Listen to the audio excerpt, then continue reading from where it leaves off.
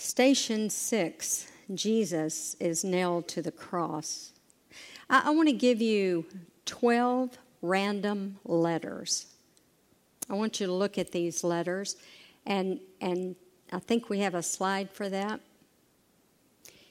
They're all jumbled together, and where you put the spaces and where you put the punctuation might make a difference.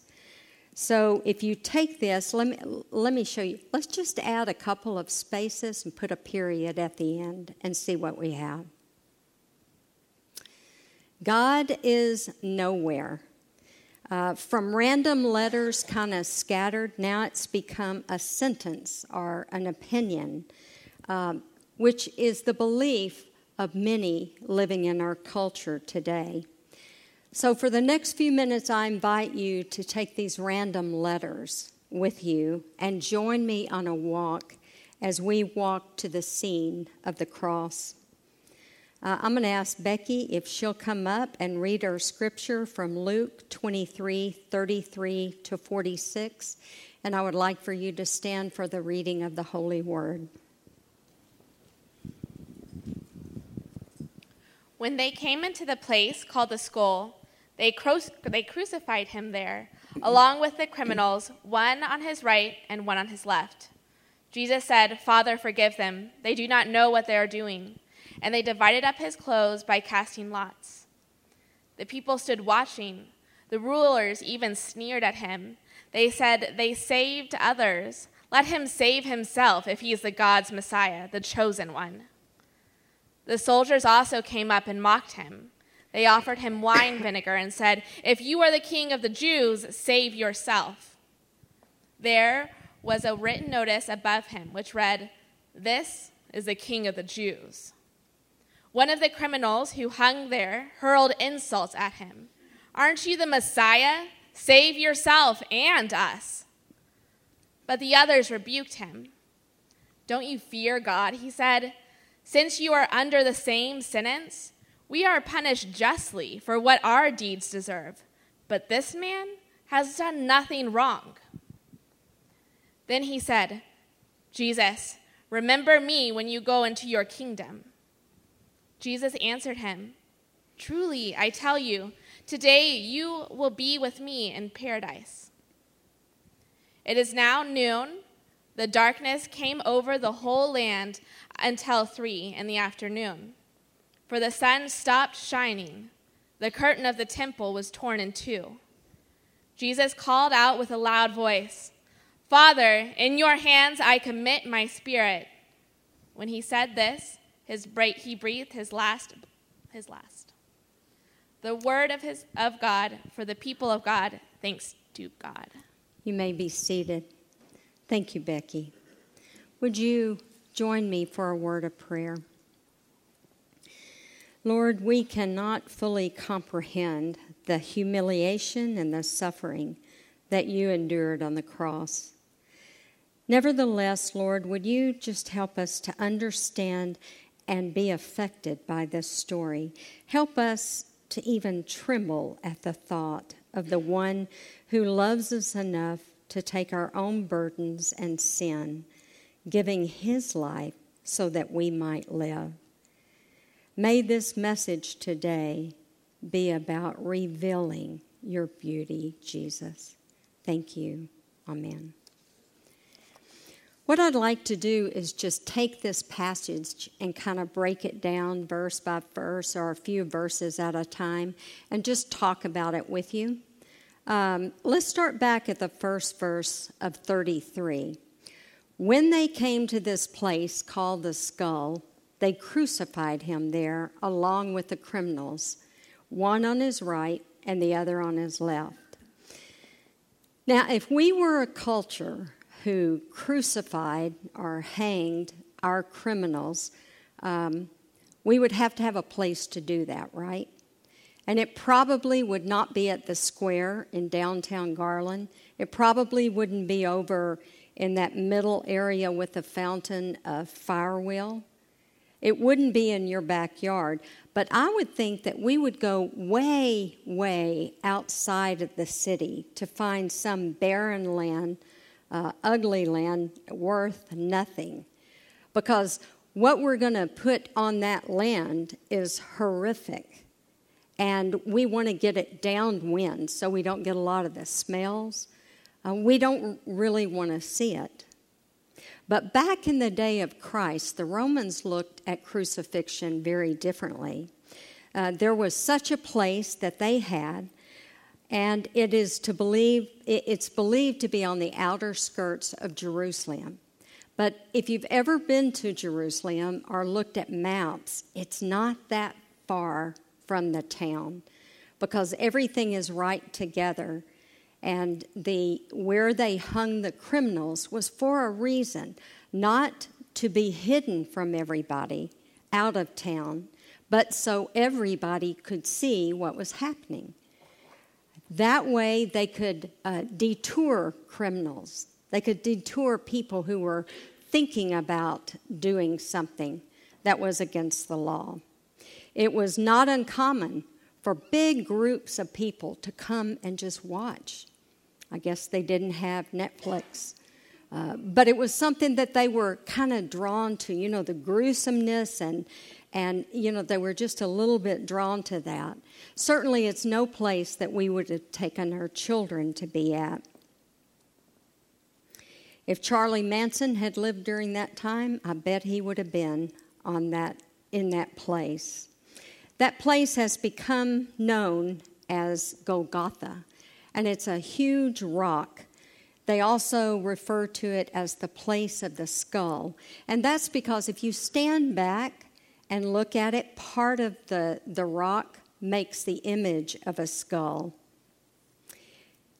It represents death. It represents how the government dealt with everyday criminals. The worst of the evil were taken there to live through one of the most horrific tortures at that time. Even though it was so horrific and so terrible and so barbaric, it was used a lot during that time. Crucifixion was the most painful and degrading forms of capital punishment in the ancient world. Prior to the act of crucifix, Adam mentioned this last week, that the person was scourged or beaten with a whip consisting of things like bones and rocks tied together so that when they flogged the person, it would open the skin and bring blood. This actually, I read in my reading this week, is that it actually hastened the death. Typically, after the flogging, the prisoner was made to carry his own cross, and the reason for that was so that they could break his will to live. The Romans used crucifixion as a means to punish, but also to discourage others. Recently, I read where the Romans were so focused on people seeing what was happening that they would even go just on the roads, to the side of the road, and crucify people. In verse 34, Jesus said, "Father, forgive them, for they do not know what they are doing." And they divided up his clothes by casting lots. Now, I sat for a long time just really thinking about this verse, what Jesus was doing. In the midst of being crucified, in the midst of being hanged on the cross, he was thinking and praying about others.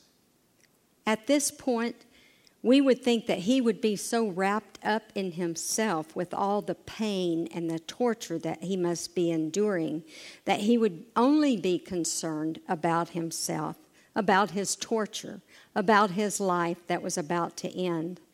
But no, at the point of death, he was concerned about others. I thought it might be interesting to compare Jesus' last words on the cross to some other criminals. Jeffrey Williams was a man living in Houston and was executed in 2014. He had shot a policeman point blank just a couple of feet away and had killed him. And he had been tried and was sentenced to death. His last words were, I love everyone who loves me. I ain't got no love for anybody who don't love me. Or take Saddam Hussein, who in 2016 was executed. He was the notorious leader of Iraq. His famous last words, down with the traitors. May God damn you.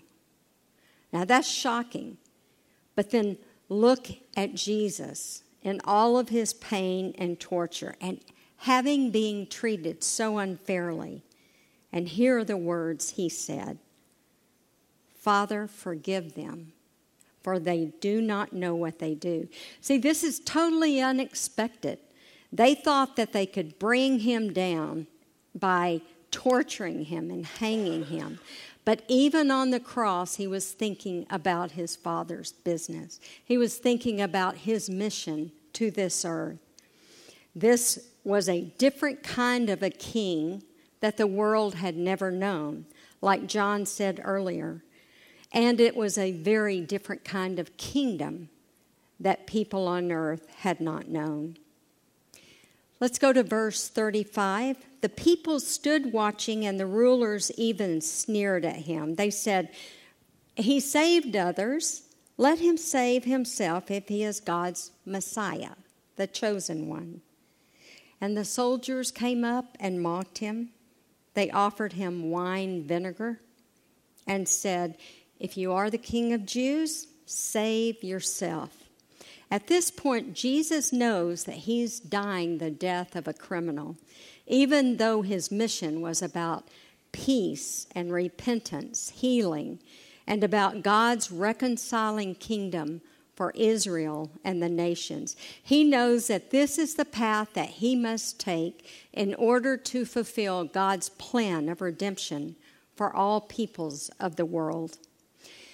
If you recall earlier in Matthew 5, we see a scene of Jesus teaching the Beatitudes.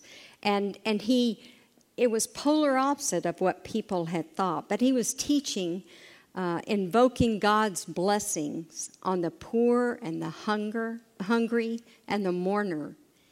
And now it's interesting to think that while he's up there on that cross, he is living out one of those Beatitudes. That is, blessed are the meek, for they shall inherit the earth. Verse 38. There was a written notice above him which read, King of the Jews. Now each of the 4 Gospels mention this inscription that was written out and hung above the cross of the criminals that were dying. It was kind of a way of announcing what crime that person had committed. Examples might be thief or murderer. And I thought it might be interesting to think about how they came up with Jesus' inscription. That they sat around and they said, well, we can't put up murder, can't put up thief. Let's just make a joke out of it. He calls himself king. Let's make him King of the Jews. And finally, they decided, this is who we're going to mock. This is who we're going to make fun of because we don't understand him. But what was interesting is that same sign, King of the Jews, was in reality a proclamation of Jesus' royalty. 39. One of the criminals who hung there hurls insults at him. Aren't you the Messiah? Save yourself and us. But the other criminal rebuked him. Don't you fear God, he said, since you are under the same sentence?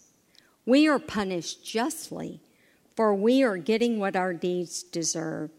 And this man who has done nothing wrong, he does not deserve this. Then he said, Jesus, remember me when you come into your kingdom. And look how Jesus answered him. Truly, I tell you, today you will be with me in paradise. So the scene is we've got these two criminals on either side of Jesus. They're having a conversation. One of the men is taunting Jesus, daring him to save him, kind of just agging on. The other man expresses Luke's whole view of the scene. And when we see that Jesus, in all of his agony, in all of his pain, in all of his misery, was still concerned for the sake of others. It was indeed a new king that the world was seeing here. It was a new kingdom that the world had never known before. In his 3 years of ministry, Jesus had stood on its head the meaning of kingship and the meaning of kingdom itself.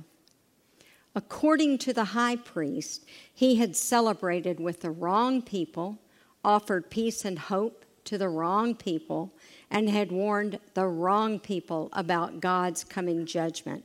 And we find him once again living out his true royalty by his prayers and his promises.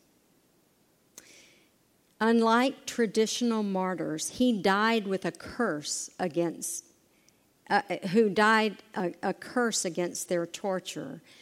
Jesus surprises everybody and prays for them. He gives a place of honor and bliss to the one who requests it. Right to the very end, we see that with the other thief on the cross. So Jesus' mission and his reign were extended to the losers, to the outsiders, to the ugly, to the poor. It was extended to the B team and the C team and the D team.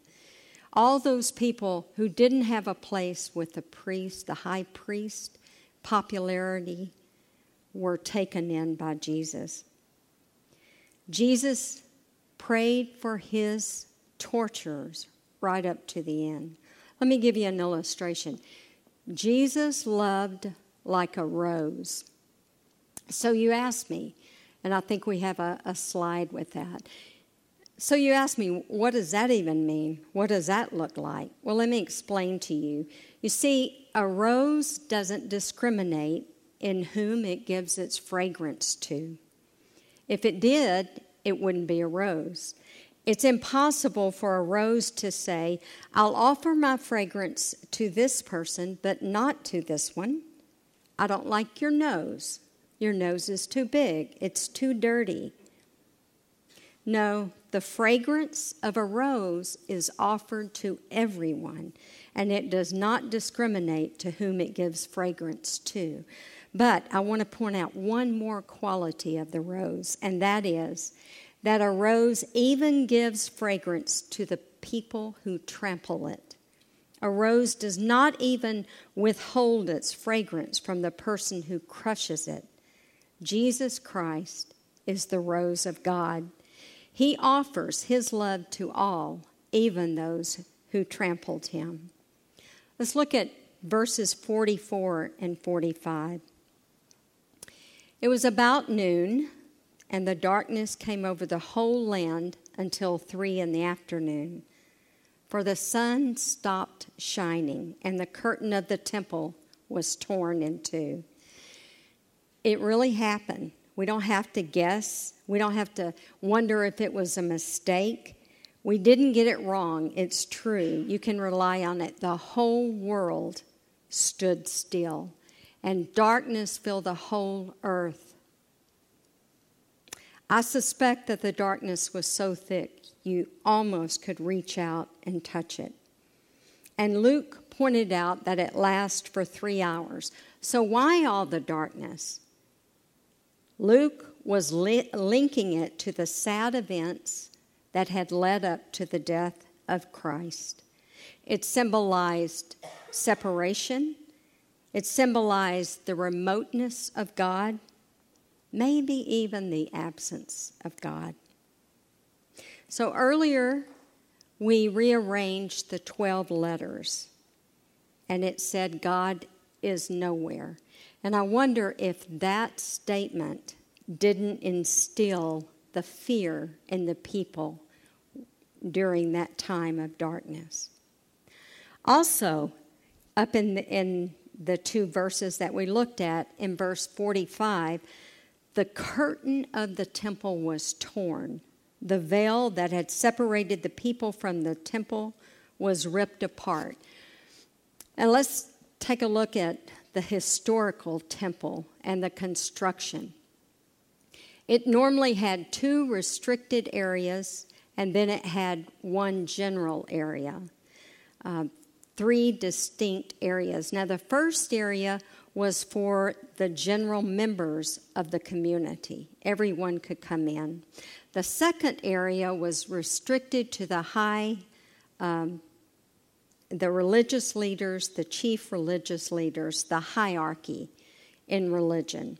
And then the third was even restricted beyond that. So the best of the best of the best of the clergy were allowed to go into this inner room. Why did they believe that the inner room was so special? They believed that the deity, that God actually dwelled in that room. I know it's not to scale, but let's just kind of use our sanctuary as the temple. Let's say this part right here is open to the general population of the community. This is where you come in and sit. And the stage might be limited for, let's say, the deacons, the elders, maybe the worship team. But if you were just the general person, you were not allowed on this stage. And even the other inner sanctuary, maybe the baptism here, that could have been the inner room. And maybe there would have been a veil or a curtain over it, separating deity from the people, from the common people, so that general people could not come here, and they certainly could not go there. And a lot of the people who could come on the stage, the deacons, the elders, the worship team, only the elite of those people could go in there because they believed that that's where God is. But the veil separated the people from God. So you find this time of darkness in the world. This is crucial to God's plan. During that darkness, that veil which separated God from his people was torn. It was torn in two. It was destroyed. So that God now has access to his people through Jesus Christ. Does that make sense? I thought it was really, really strong. And you know, until this Lent season, I really had not thought too much about the veil. But as I was studying for this message, I found myself continually drawn back to the veil. And we just talked about the veil of the temple and that it was ripped apart and destroyed. I want to talk about another veil, the one that we use for ourselves. I came across a passage in the New Testament I thought just really linked this to the passage in Luke that we're studying tonight. 2 Corinthians 3:16-18. So we're moving over to a little bit further down in the New Testament. Let me read this to you. But whenever anyone turns to the Lord, the veil is taken away. Now the Lord is the Spirit, and where the Spirit of the Lord is, there is freedom. And we all, who with unveiled faces contemplate the Lord's glory, are being transformed into his image with everlasting glory, which comes from the Lord, who is the Spirit. So, let's just talk about the veil, the one that many of us still have on, the veil that hides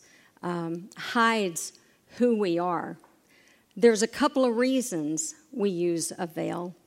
One, if I could just slip this over my head. I asked, can you really see who I am? The veil hides me from you, in that I've got under my veil, I've got all this shame, all this guilt, all the things that I have done wrong.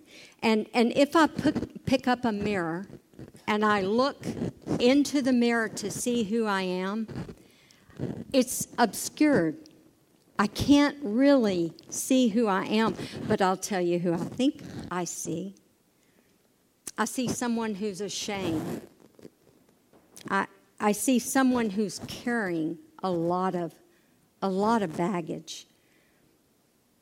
I can look and see I'm a loser. I can look and see that I'm unworthy. I am a nobody. The culture tells me I'm a nobody. And so the veil not only prevents me from you knowing who I am, the veil itself prevents me from knowing who I am. Do you see that? Do you see that? It's such a visual. And we see this in the passage that we're looking at. But then you see that this is what Jesus, if I can get out of this, this is what God did to the veil in the temple. He ripped it apart. He takes the veil off of us. No more do we have to hide. No more do we have to look at ourselves as a person with all this guilt, with all this shame. No longer do we have to live behind the veil, because now we are free. This verse says we are free if the Lord removes our veil. And when I look into the mirror without the veil, I can see who I really am. I can see that I am a child of God's. I am blessed by Him. He made me, He wants me, He saves me. And there is no more veil. Look at this this verse again in another translation, verse 18. I love how it just kind of explains what we just talked about.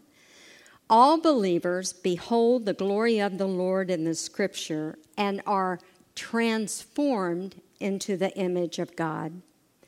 Christ is the image of God's glory to glory, an ever-growing glory, as God, the Spirit of God, transforms them into the likeness of Jesus Christ. This is a description of the gradual process of sanctification. This is what was referred to in the other version as the freedom of the Lord.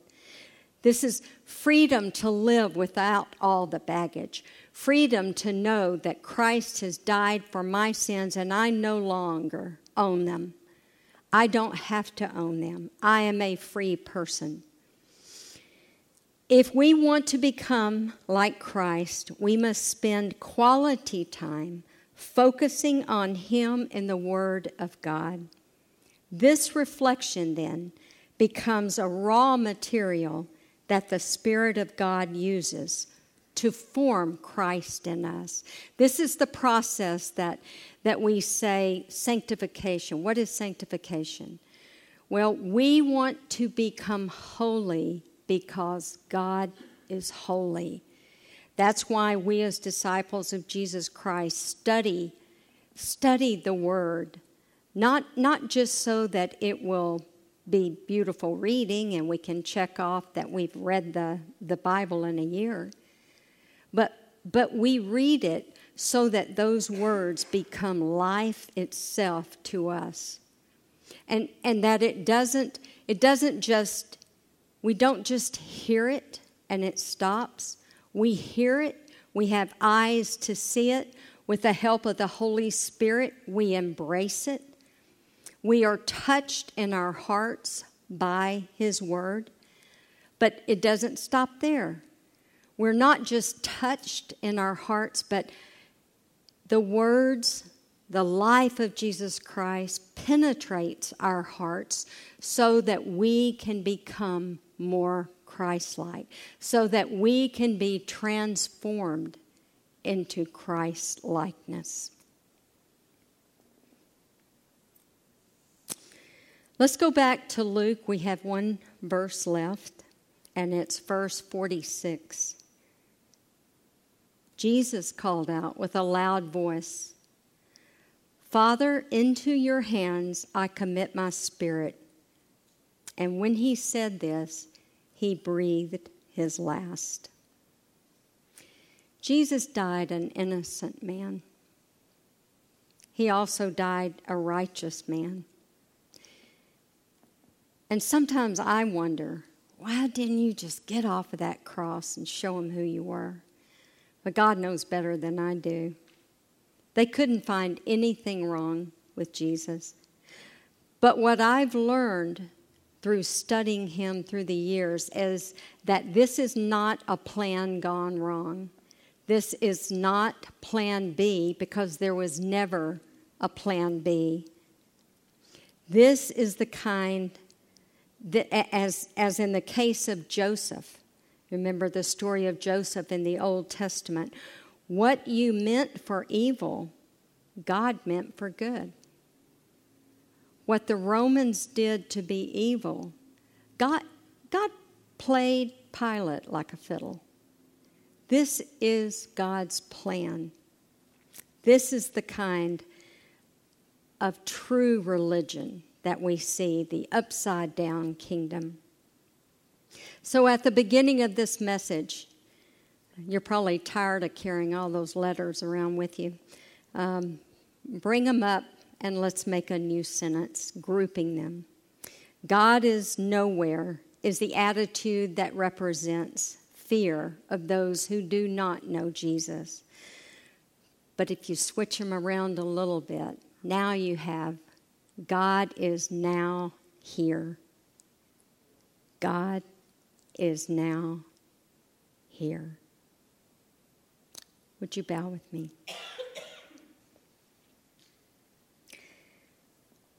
Almighty God, we are awed by you. We become familiar with the events of Holy Week, but Father, sometimes we just don't understand why they went down. And yet, looking back at your scripture, at your words, which explain it, and with the help of the Holy Spirit, we can totally embrace the events of Holy Week, to know that this was God's plan of redemption for all peoples in the world. We know that we can have a personal relationship with Christ, that is our way into a relationship with God the Almighty. So, Father, I thank you for the scripture that you've given us today. I thank you for the Holy Spirit working to simply make this beautiful, what Jesus did for each of us. And Father, as we partake of the Eucharist, we do this in remembrance of all you have done for us. In the name of the Father, the Son, and the Holy Spirit, amen. As you leave this place, turn around and take one more look at the cross. Embrace its suffering and shame.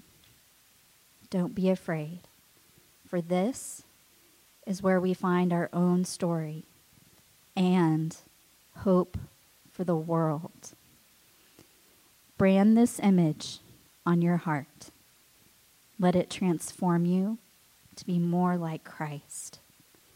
Know that Jesus willingly died so that you could live.